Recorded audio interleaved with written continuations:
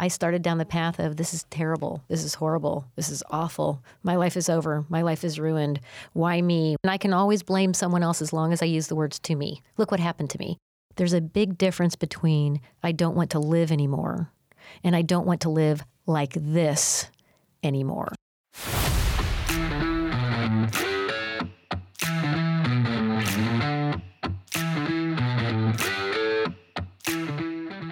What is financial sobriety? Well, first, I'm Jim Gebhardt. Oh, I'm Matthew Grishman. That's good. We should introduce ourselves. And this podcast is all going to be about three relationships that really, when you stop and you think about them, you don't think they go together. But it's your relationship you have with money, it's the relationship you have with people who mean the most to you, and ultimately the relationship you have with yourself. So I might imagine that those three relationships are somewhat wrapped together.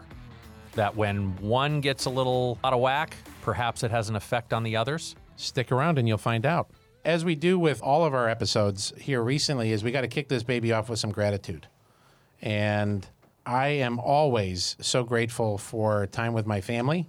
A dear friend of mine, I hope he's listening today, whose kids are now all out of the house for a couple of years, he shared this concept with me that you're going to miss the banter.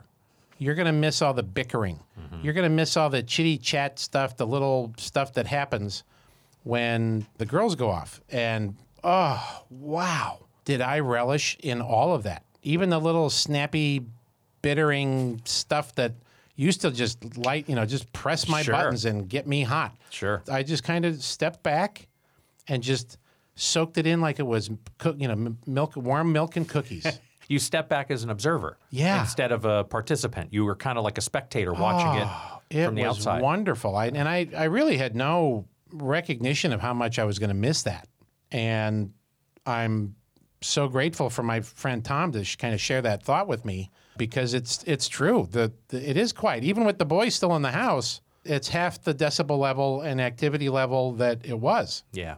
And so that's what I'm grateful for today. How about you, partner? Awesome. Well, I'm going to continue to be the broken record on my gratitude, because so much of my gratitude is based on these people that are in my life that I just, every time I stop and think about a person and I see their face, it just, someone who means something to me, it fills me up with an incredible amount of gratitude. Maybe because there was a time in my life I didn't have that kind of tribe around me.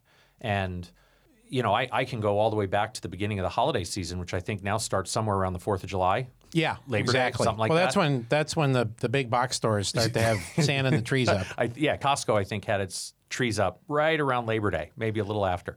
But when I think about the holiday season, going back Thanksgiving and forward, I mean, just how I was able to physically be around so many of the people that I am closest to and that mean the most to me, when the last couple of years we really haven't had an opportunity that was not an to do option. that, like one-on-one, let alone with people in groups and, celebrating family weddings and get-togethers and friends' weddings and a Thanksgiving Day table and, vacation time with my closest family. And it's just, I'm so incredibly grateful for my people, and they fill my heart up a lot. I've got another, this is goofy gratitude, but Okay. So over the holidays, we went to a black tie event, and I had to think long and hard about, where's my tux?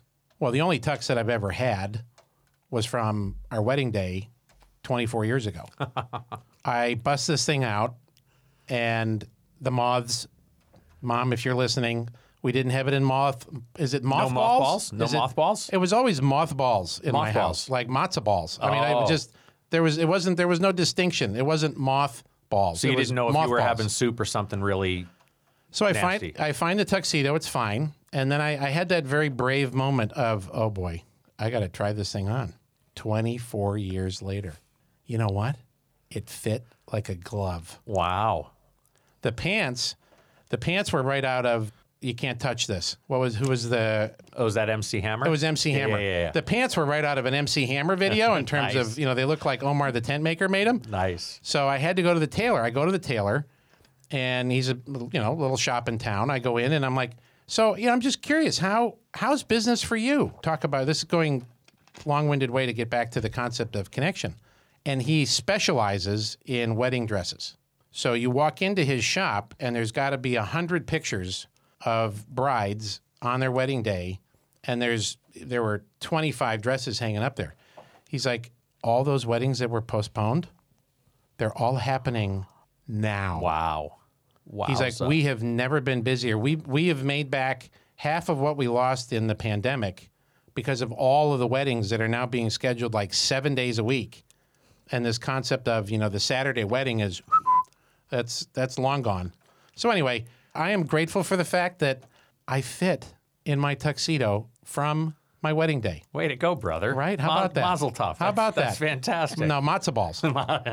Oh, boy. Well, I'll extend the gratitude and keep it going because we have an incredible guest in studio This with is us. going to be And very powerful. my gratitude is huge. I am super excited to have my new friend, Julia Nicholson, in studio with us today. Julia and I met. We got to share a TEDx stage together back in the fall. It was amazing getting to know you, getting to train with you, learn from you. Your talk about the way we think about loss and grief is dead wrong had me stop in my tracks.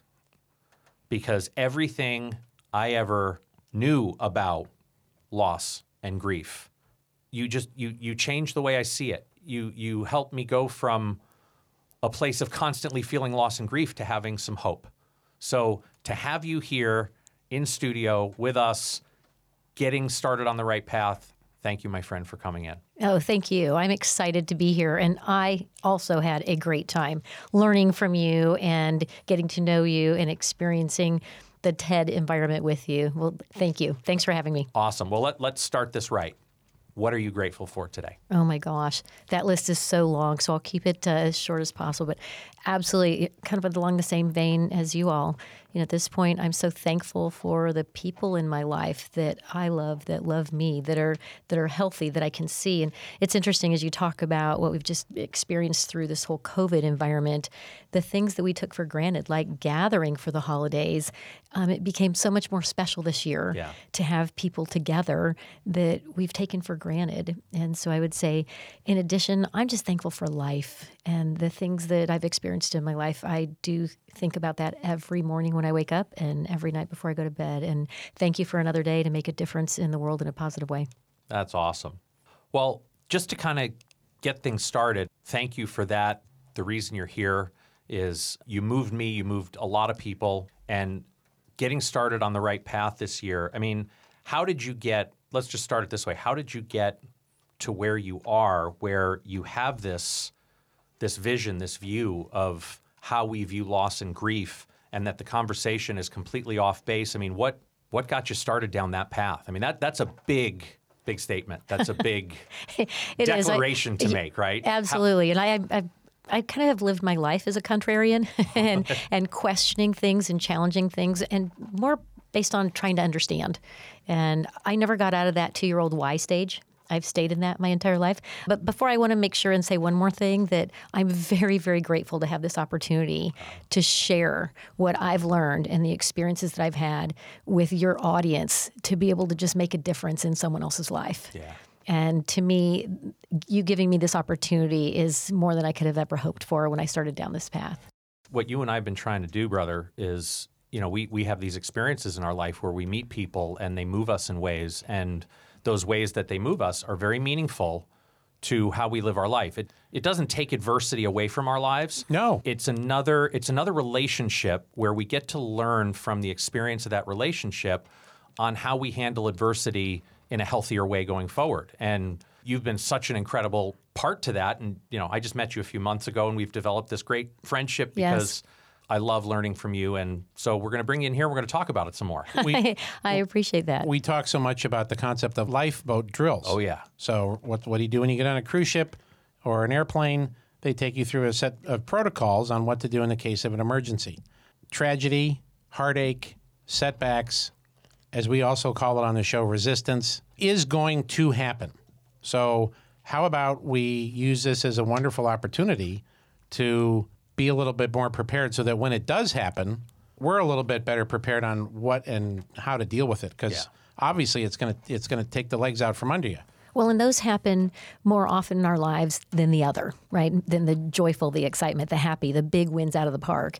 And the interesting thing is, I think we spend so much time either worrying about them, preparing for them before they ever happen.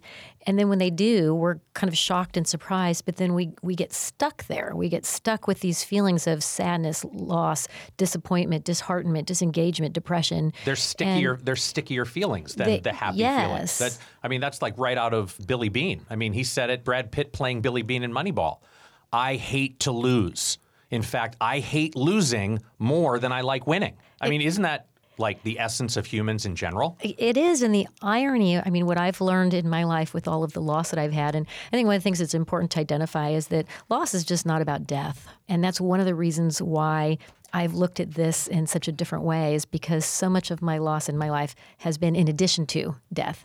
And we forget about, what about the loss of your job? What about a divorce, the loss of a meaningful relationship, a pet that's like a family member, sure, or your health, your physical ability, your self-esteem, your self-confidence. There's so much loss. And the conventional wisdom right now is all about loss, and the feelings that you experience with it are one and the same. They're a package deal.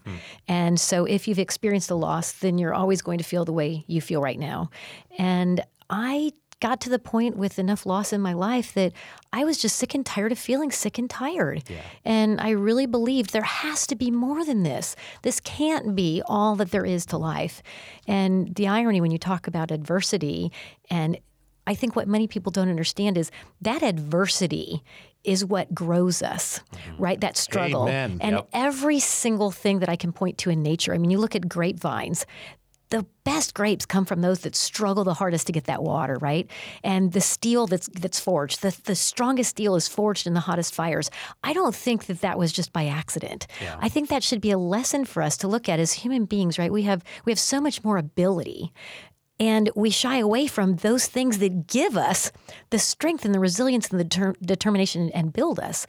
I've been asked so many times, based on all of the tragedy and loss and adversity you've had, how did you ever do what you've done in your career, what you've done in your personal life? How can you be happy? How can you be joyful? How can you really want to get up out of bed in the morning? And I said, I think you have it wrong. It's not about how do I do that in spite of what I've experienced. It's I'm able to do that because of what I've experienced, processing it in a positive way, and then learning from it to use that to my advantage. So the irony is leaning into that is actually what makes the difference. Sure. Shying away from it Yeah. keeps us isolated, keeps us withdrawn. And as you were just talking about connection is the lifeblood. But when we have this loss in whatever capacity we have, our innate reaction is to withdraw. Right. But that's the exact opposite of how we were wired. Sure. You remember some of our favorite books, and we've talked about them here, right? Steve Pressfield's work, War of Art and Turning Pro. If you're new to the show and you haven't heard us talk about Steve Pressfield before, just an incredibly gifted writer who is the one responsible for teaching us about this concept of resistance and how it shows up. And he would tell you that the point at which you turn pro in life is when you recognize what adversity a la resistance really is, and instead of shying away from it, you start leaning into it. It's like major game changer in life. Absolutely. The irony is, as I look at some of the things, when we start to do things, the things we don't even think about every day that require a little effort, we lean in. Think about when you go to stand up from a chair. You have to lean forward. Right. I'll use another one that just cracks me up. Anybody driving through a parking lot, it's always hard to find that parking spot you're looking for. What do we all do? We usually lean forward.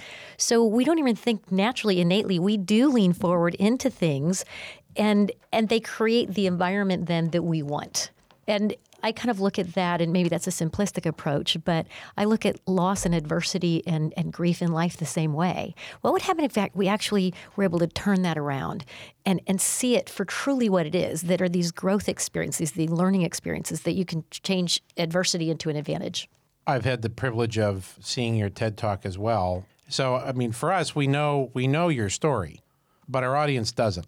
And I think in the context of dealing with loss and grief, it would be super helpful to rewind the tape a little and kind of take us on a journey of what you have faced and how you're this absolutely bright, shining light today.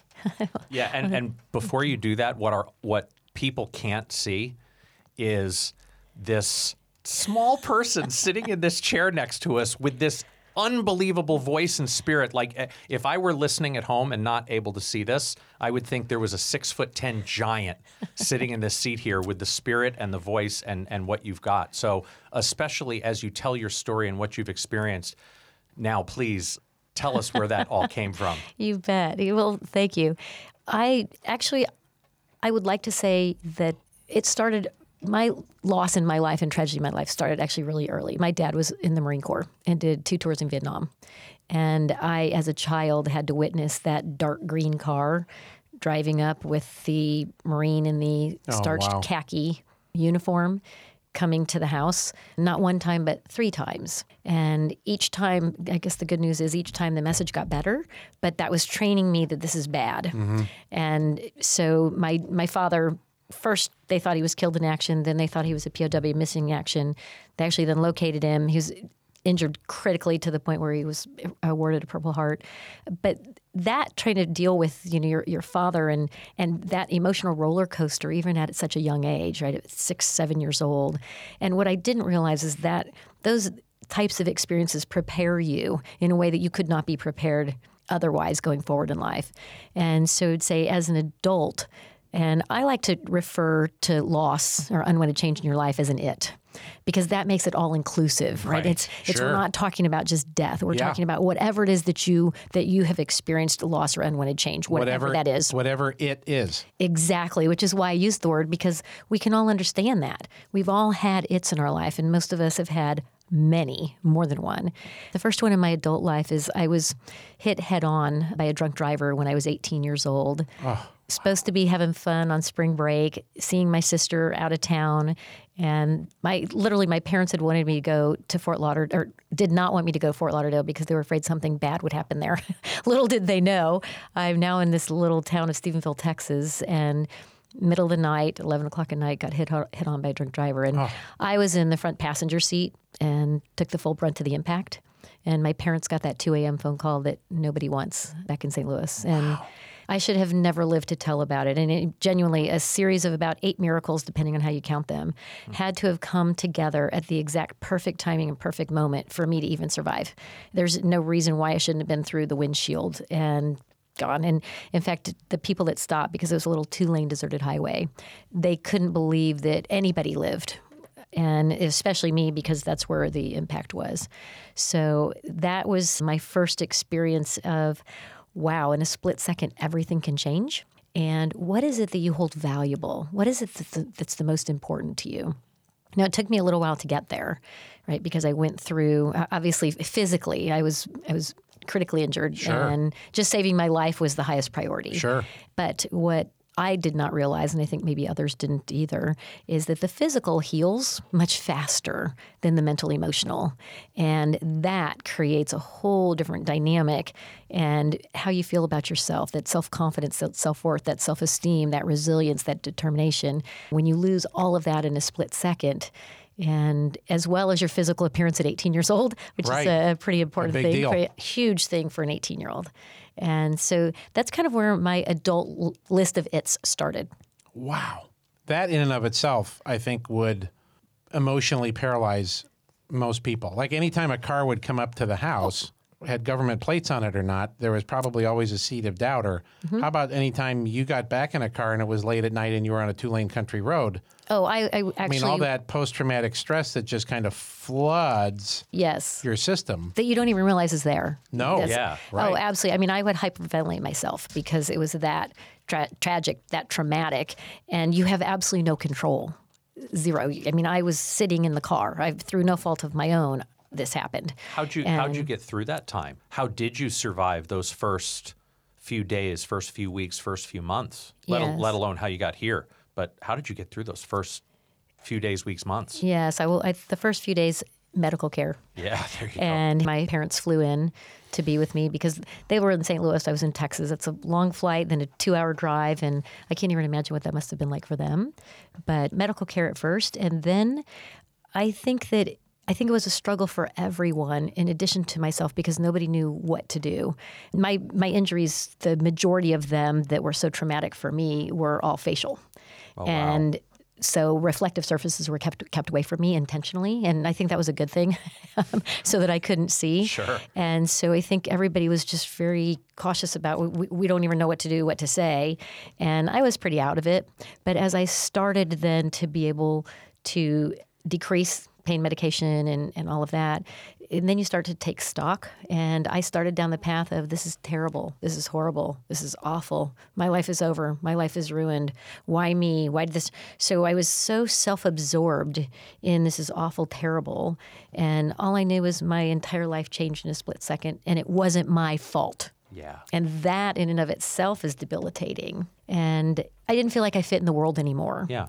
And that was a challenge. And how do you fit and where do you fit? Because at 18, dating and being noticed by boys for the right things, not pointing at you in an airport because you look like something out of a horror show. Sure. But you want to be noticed for good things. And I think what happened over time is kind of literally just existing. I can't even call it living because now I know the difference. There's a big difference between existing and fogging a mirror and actually living life. And getting to the point where I was just sick and tired of feeling sick and tired and I didn't want to live anymore. But I had this strong, powerful revelation.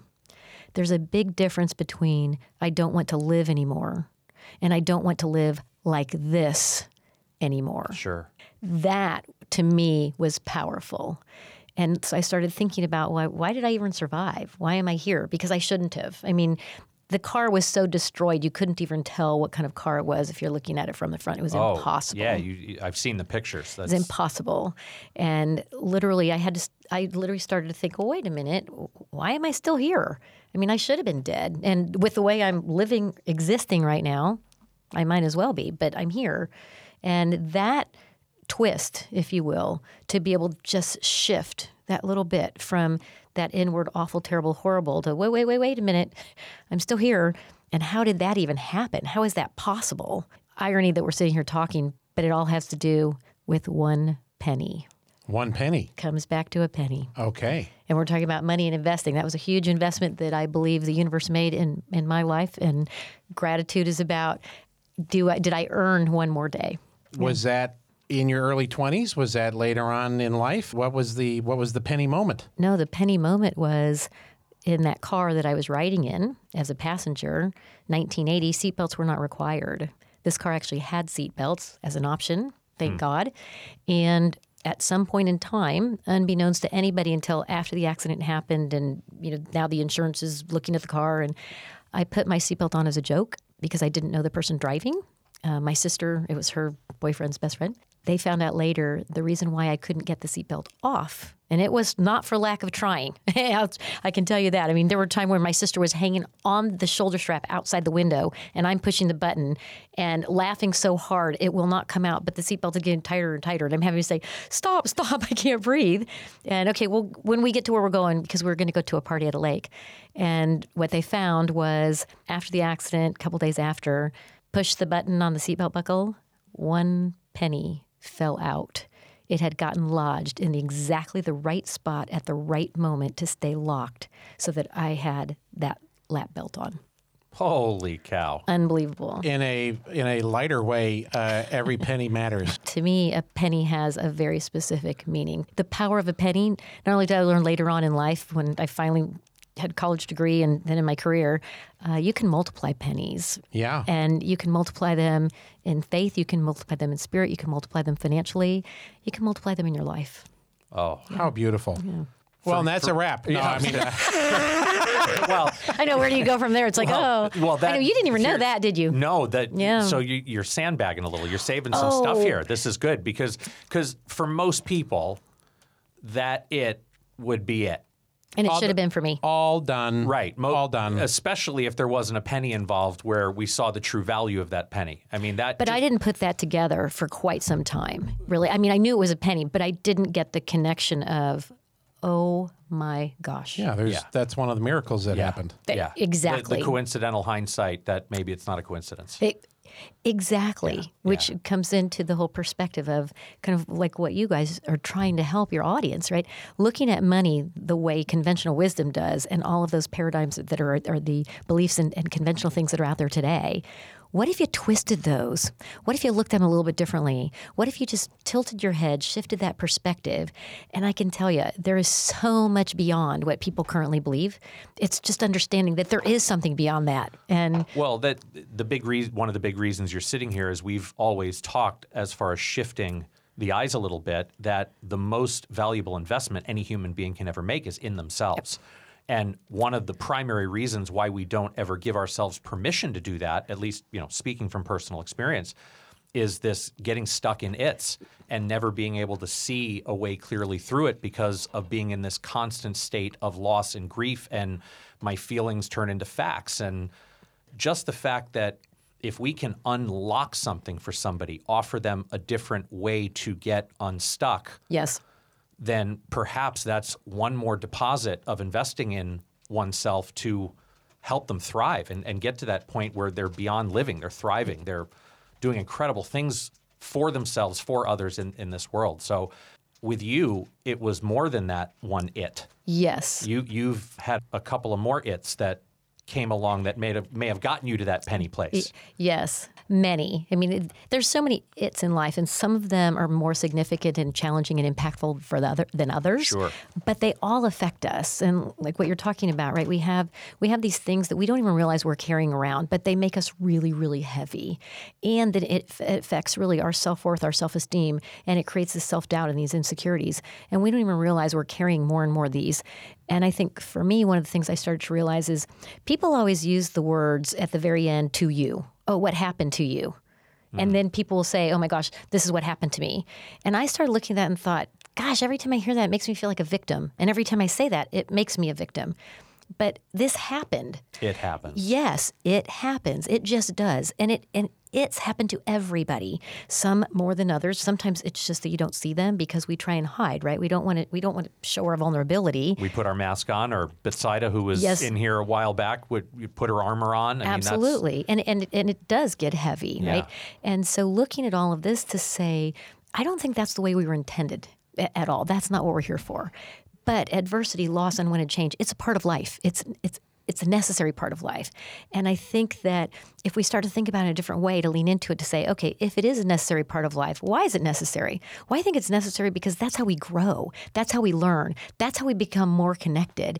And I think genuinely that's how we become more vulnerable, more resilient, more determined. And so, yes, multiple it's in my life. And the irony is, starting at such a young age, maybe, and starting to process them in a way that allowed me to use what I learned to my advantage, really allowed me to do everything I've been able to do personally and professionally. I think it would have been so impossible without that.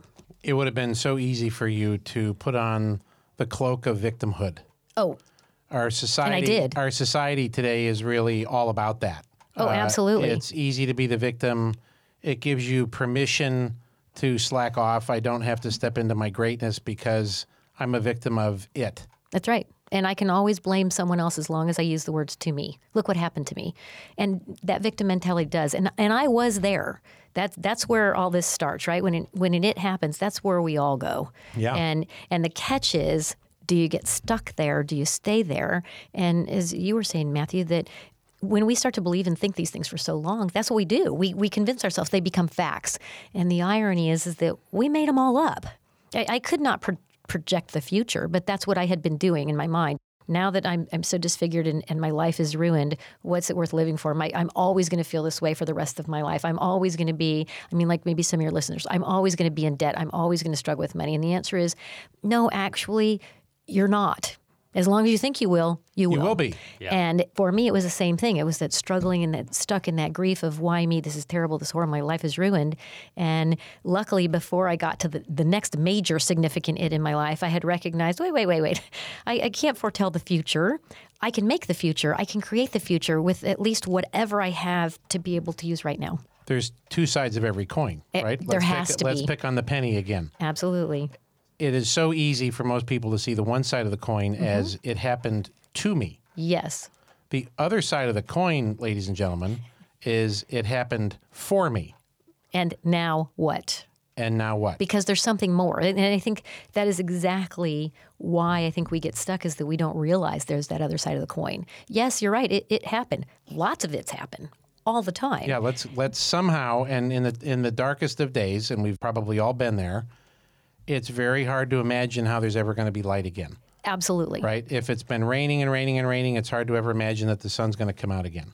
Oh, you lived in Seattle too? No, Syracuse. Oh, right. Yes. I forgot about Syracuse. that place. Yeah. In the context of going through loss and tragedy, that moment in your life when you were able to kind of, as the hits kept coming, right? Yes. How did you have that open-mindedness to be able to see this other side of the coin? I'm going to have to attribute 100% of that to faith. Wow. And 100% of it, because this was not of my doing. It was more of this quiet knowing that started quiet, but then became so powerful, so overwhelming. I mean, people have asked me, gosh, are you driven to do this? And I said, to do this meaning to share this message, to share what I've learned, to share what worked for me that the conventional wisdom didn't. And are you driven to do that? And I said, no, driven was what I chose to be for my career. Compelled is what I am with sharing this message. Right. And this was all drawn to you. Exactly. And literally it was given to me. And I truly believe in looking at, so many of my friends have said, everybody has its, Julia, but you seem to have a lot more than your share. How did you do it? What did you do in order to be able to basically get to where you are? And it's genuine, right? It's not, this comes from inside. I don't think you can fake the energy level that I have. No. And I don't do caffeine. I don't do anything. Thank goodness. No kidding. It's an ugly sight. Trust me. Trust me on that one. It's definitely. Wait, I'm looking. You're not hooked up to any external car batteries. No, not at all. Wow. But truly, this was really about this continual knowing of this quiet. It was quiet at first and then kept getting louder and louder and louder. And I kind of look at it and say, okay, you've given me so many its now. And they've been so loud. I'm listening. Yes, I can't ignore it. So I can't take any credit for anything except for finally getting over my own insecurity and self-doubt to be able to share what I learned. Wow. There's so much more to your story, both in dealing with its, Yes.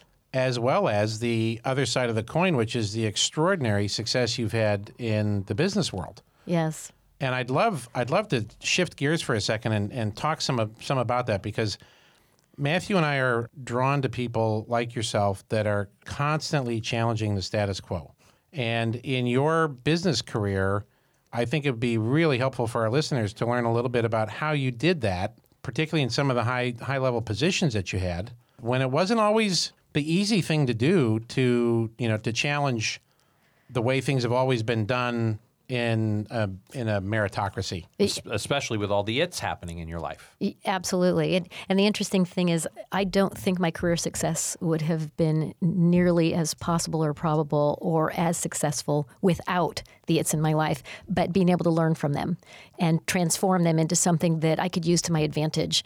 And so, yes, I have been blessed with a very, very highly improbable career. One of the it's actually set me back from the standpoint that I was in my mid-20s and was divorced with a 3-year-old and a 3-month-old with no job, no money, no education past high school, and no really means to support myself. But I had these little girls that I needed to take care of. And put food on the table and shelter and clothes on their back. And exactly. It was so bad. And not very many people know this story either. It was so bad that I had to scrape together 50 cents to be able to go into a bar to get a beer during happy hour. And I don't even drink beer.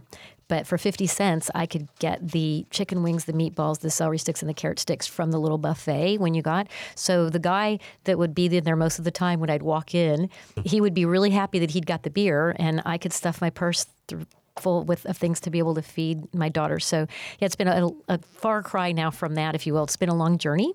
The journey still continues.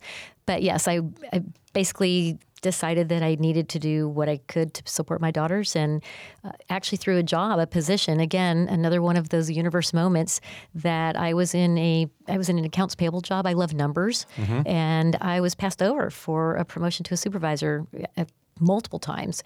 And this was a relatively small company, and being innocence and naivety go a long way. And I did not know this, but I couldn't understand why I was passed over, and I needed it. I was making well less, I'll just say well less than $10,000 a year gross, trying to raise 2 children, car payment, rent payment, daycare. You can do the math. That's not enough. It's not even remotely enough. I worked 2 part-time jobs as well, right? It was, what can I do just to support my family? And So I actually asked if I could talk with the president of the company, and he graciously gave me a few minutes of time. I know I had no idea, right? I mean, You're as my dad would say, you're an accounts payable clerk. That's exactly was my title, accounts payable clerk. And I mean, my dad never graduated from high school. He was a enlisted man in the Marine Corps.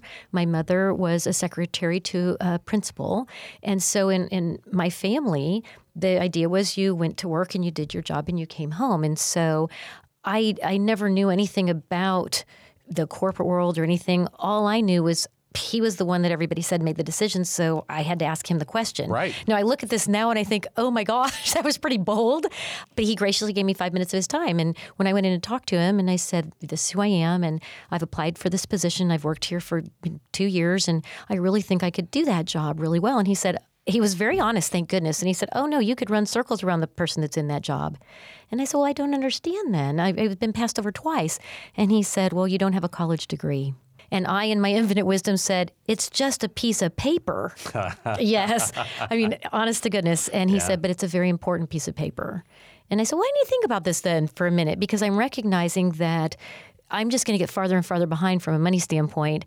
I'm not going to be able to support my children, and how am I going to do that? And I didn't have any help from my family. There was not resources there, and so I then naively said, can I think about this and have 5 minutes of your time tomorrow? So I did. And again, in my infinite wisdom, I thought, well, if I need a college degree, I guess I'm just going to go get a college degree. So I walked in the next day and said, thank you very much, asked him what program he recommended. He was really actually brilliant. He recommended computers, but I'm just not a computer person. And so I said, okay, I thank you for your recommendation. And then I gave him my letter of resignation because I needed to start college. Didn't even occur to me of how I was going to do it. Sure. Right? I just knew why I needed to do it. And he, thank goodness, had the wherewithal to say, wait. He knew I had 2 little girls. And I mean, by this time they're, a year and a half, 2 years old. So still little in daycare. And so he graciously said, maybe you might want to try night school and if you need to leave early.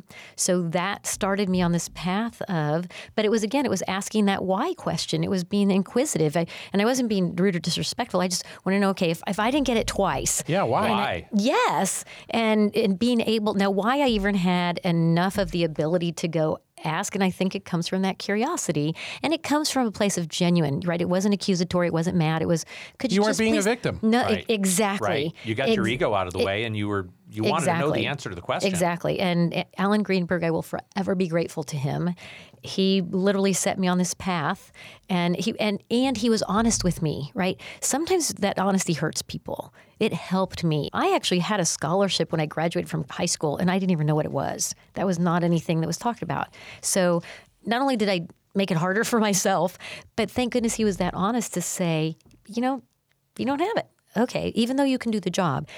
That honesty to be able to share and, like you said, get that ego out of the way to say, okay, I mean, all I knew was, I get on that treadmill and I work as hard as I can and that'll be fine.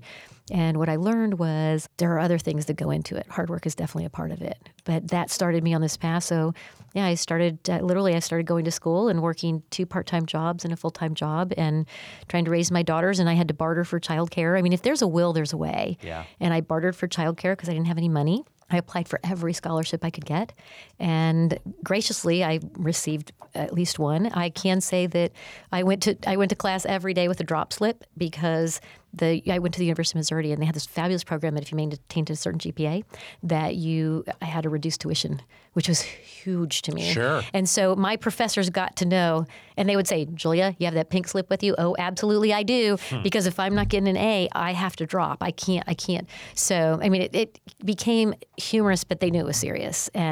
So that set me on a path to be able to basically not look back, because what actually put me in that situation was another that got me to the point where I was a single parent and raising my daughters, but literally set me on. Oh, you can't cliffhang us there. Oh, so after my car accident, and the physical healing is happening, that's taking place, but inside, mentally, emotionally, just a wreck, right? Carrying around all that insecurity and that self-doubt and that why me and all of those challenges, and still trying to process.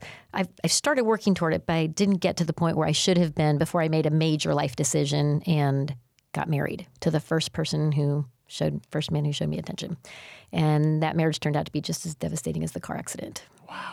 And so after 5 years of abuse, I had a 3-year-old and a 3-month-old. And the last night I knew that this was not going to end well. And kind of somewhere deep down inside, I just broke. I thought, I can't do this. And literally as he was coming down the hall at me, I can still remember it just like it was yesterday. I don't know where it came from because you said I'm not big in stature, and he definitely was. I just screamed at him, that's it. I've had it. I will never be in this situation again as long as I live, because I felt trapped. I had no marketable skills. I had no money. I had no job. So and I'd made a commitment, and I thought, okay, I have to honor this. I have to be here. And it got to the point where that was not life-threatening. Yes, and threatening for my daughters. Yes. And so now I make this decision, and I have not regretted it. Made that decision, and that's what put me on the path of, okay, I better figure this out. And that started me on that path of, okay, I go get the job. Now I need to make more money than this accounts payable clerk is. I mean, between just the 3 bills of the rent, the childcare, and the car payment, it's not possible. Hence the 50 cents of chicken wings, meatballs, celery sticks, and carrot sticks, right? I mean, you do what you do. You do what you do. And you've done an extraordinary job of that. Thank you. If we were to fast forward the tape Yes. to, and I'm not sure this is your last paid professional position, but I'd love to just kind of, fast forward to what I think is an extraordinary position that you've had in your career. Yes. Why don't you brag a little bit about yourself? That's really hard because, again, I still... Well, we'll backfill you, but we're here. We got your back. Absolutely. We got you. Yeah. Because I literally do attribute everything to faith and literally providing opportunities, right? I mean, I know I had to do the work too, but there were people that helped me and taught me and worked with me and didn't give up on me. And so, yes, the most recent position that I've held is the CEO of the motion picture industry pension health plans. That's a $12 billion company that provides benefits. Would you mind repeating that, please? Sure. The CEO of the motion picture industry. The motion picture industry of the world. Yes, they're pension and health plans. So basically, the company provides... A small mom and pop shop of $12 billion. Yeah. Yeah. Yes. Well, I think you have gone far beyond an accounts payable clerk. Yeah. Right. Thank you. And it has been such a fun journey. And I was the first female CEO that they've ever had. I was going there. And that in and of itself. And I never think of it. I never think of myself that way because I wasn't taught. In the Marine Corps, you don't really care about that. You're eating dinner with all of the other kids whose fathers are also deployed in Vietnam. And so we didn't know gender. We didn't know color. People have asked me about the whole glass ceiling thing. And I thought, I didn't know there was one. I didn't. That? Right. Yeah. Yes. And I guess I literally have refused to be limited, but I didn't put it all together until later. Like I learned, my mom had told me that we used to live in Hawaii when my dad was deployed. And I thought maybe that was supposed to be the perk, right? Okay, so your dad's gone. Free pineapples. Yes. And so in Hawaii, everybody goes barefoot. So I went barefoot. Well, at some point in time, young in my life, the doctors told my parents that my ankles were so weak I would never be able to do anything that would require ankle strength. Well, one of the things I did in high school was compete at a pretty high level in gymnastics. That's pretty ankle driven. Yeah, you probably need some ankle strength. Yeah, think, and figure skating as well. So I guess for me, those conventional wisdom, these common beliefs or whatever, unknowingly early on, I refused to be confined by those. I refused to be defined by those. And I think that makes a big difference, right? It goes back to that victim thing. Sure. Oh, well, gosh, since they told me I'm going to have weak ankles, I guess I better not try this. Oh, well, since they told me that, I'm going to have problems for the rest of my life with this car accident, I better not try to do anything else. And so I did not know. I started public speaking early on. I didn't know in high school that I was supposed to be afraid. Afraid of it. Yeah, so I got on stage, tried out for a play. I thought it was going to be fun. I could get out there, I could have fun. I didn't realize there was going to be an audience until the first night of dress rehearsal. Then I realized, oh my gosh. But that helped me in my career because I've done business speaking. But I do it from a place of, can I help someone? If there's something that I've learned that's going to make a difference for them in their company, in their business, on their board of directors, can I share that? And so it comes from that place of help, trying to help. That's the very evident generosity of spirit that you bring to the conversation today, but I can tell it's been with you forever. And that is what is so needed today, is that selflessness, is that wanting to be able to help someone through whatever their it is. And if they're listening this far into the show and we've gone through some of your its and some of your journey and some of the extraordinary life success that you've had through this burning desire, right? Through this willingness to challenge the conventional thinking. And I think sometimes we would be better off if we were a little bit more clueless. Yes. If we weren't exposed to so many of these isms. Mm-hmm. I mean, I still remember Dr. Frank Bersani when I was 7 years old standing over me. I was on a table, and I was born with a hip condition where I was pigeon-toed as a kid. I had braces. I don't remember any of that because I was a toddler. But now I'm 6, I'm 7. I have scoliosis. My one leg's shorter. He's standing over me. I can see the red lettering on his jacket, and I'd love to just punch him in the face today if I could. He said, "You'll never be able to play contact sports." And that stuck with me way too long in my life. For a long time. Absolutely. Because I was a big kid. I was the kid that every coach looked at and went, "Oh, baby, bring Gebhardt my way." Exactly. Throw that kid a ball. Yeah. Exactly. Give him something. Give him a raw bone to chew on. I mean, he's going to Exactly. hurt somebody. And it took me a long time to get over the burden of that statement. Yes. Yeah. And the irony is with each little win, when you said, okay, I heard that, I can't get over it. But you said something that jarred a memory when you said helping people, helping others. After the car accident, because I was hit head-on by a drunk driver, and it certainly wasn't immediate, right? I'm still going through the throes of stuff, but not too long after that, I was asked if I would be a volunteer for Mothers Against Drunk Driving and go and tell my story and help other people that were in the hospital that Of course. Because one of the ironies after the car accident, there are so many things that make my journey so improbable that in their haste to save my life in the emergency room, they had to stop the bleeding, and they did, but they didn't realize until a few months later when I got back home that they had not reconnected the facial muscle tissue. So I had no facial muscle control. So I couldn't smile. I couldn't give an expression. It would just be deadpan. I couldn't talk. I had no enunciation, right? And it's kind of ironic now that this is what I'm doing. Public speaking. Exactly. So isn't it? And so it was, the interesting thing is, so it was that little win of, well, wait a minute. And granted, that's another it right now. Now they tell me, look, we can just wait. We'll see what happens. It might rejuvenate. We don't know if it will. If it does, how much, what you'll get.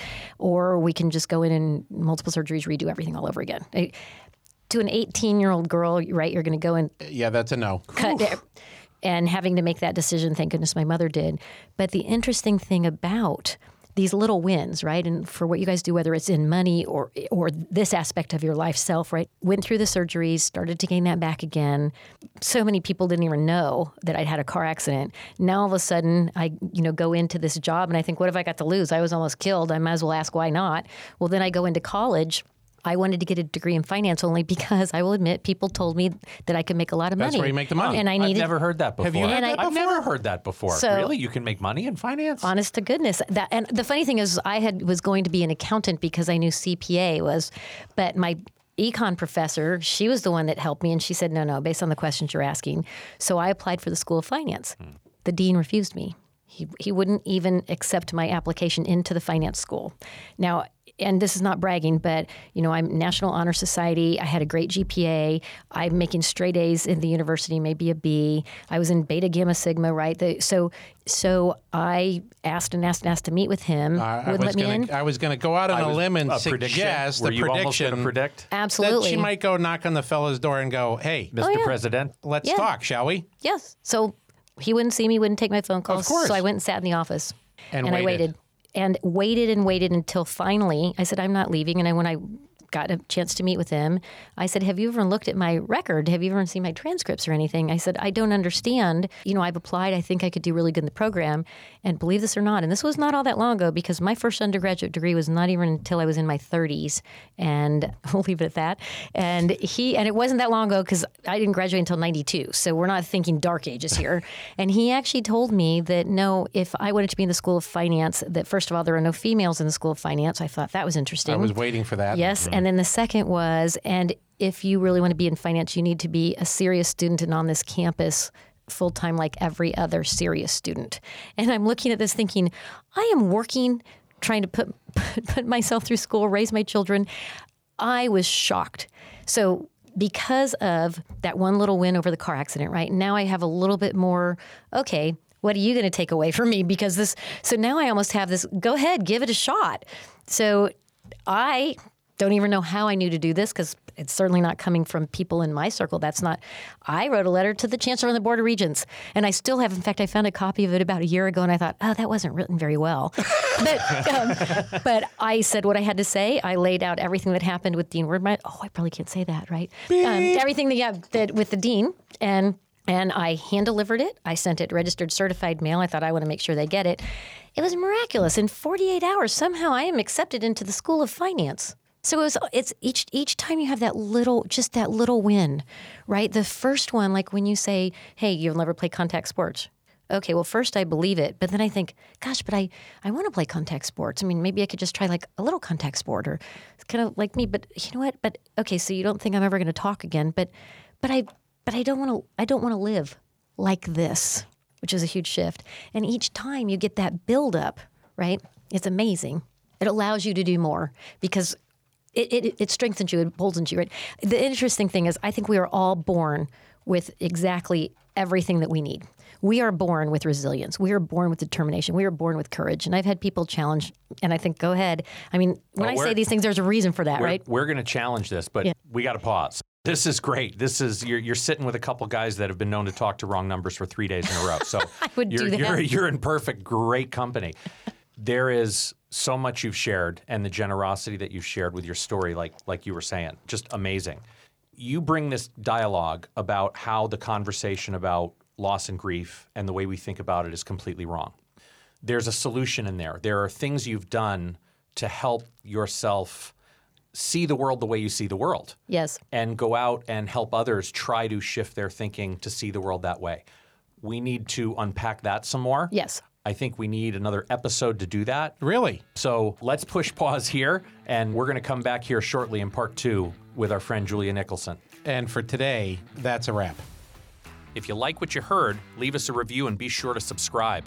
And check out our website, yourfinancialsobriety.com. Thanks again for listening today. Here to help you find more clarity, confidence, and capability along your journey into financial sobriety. I'm Matthew Grishman. And I'm Jim Gebhardt.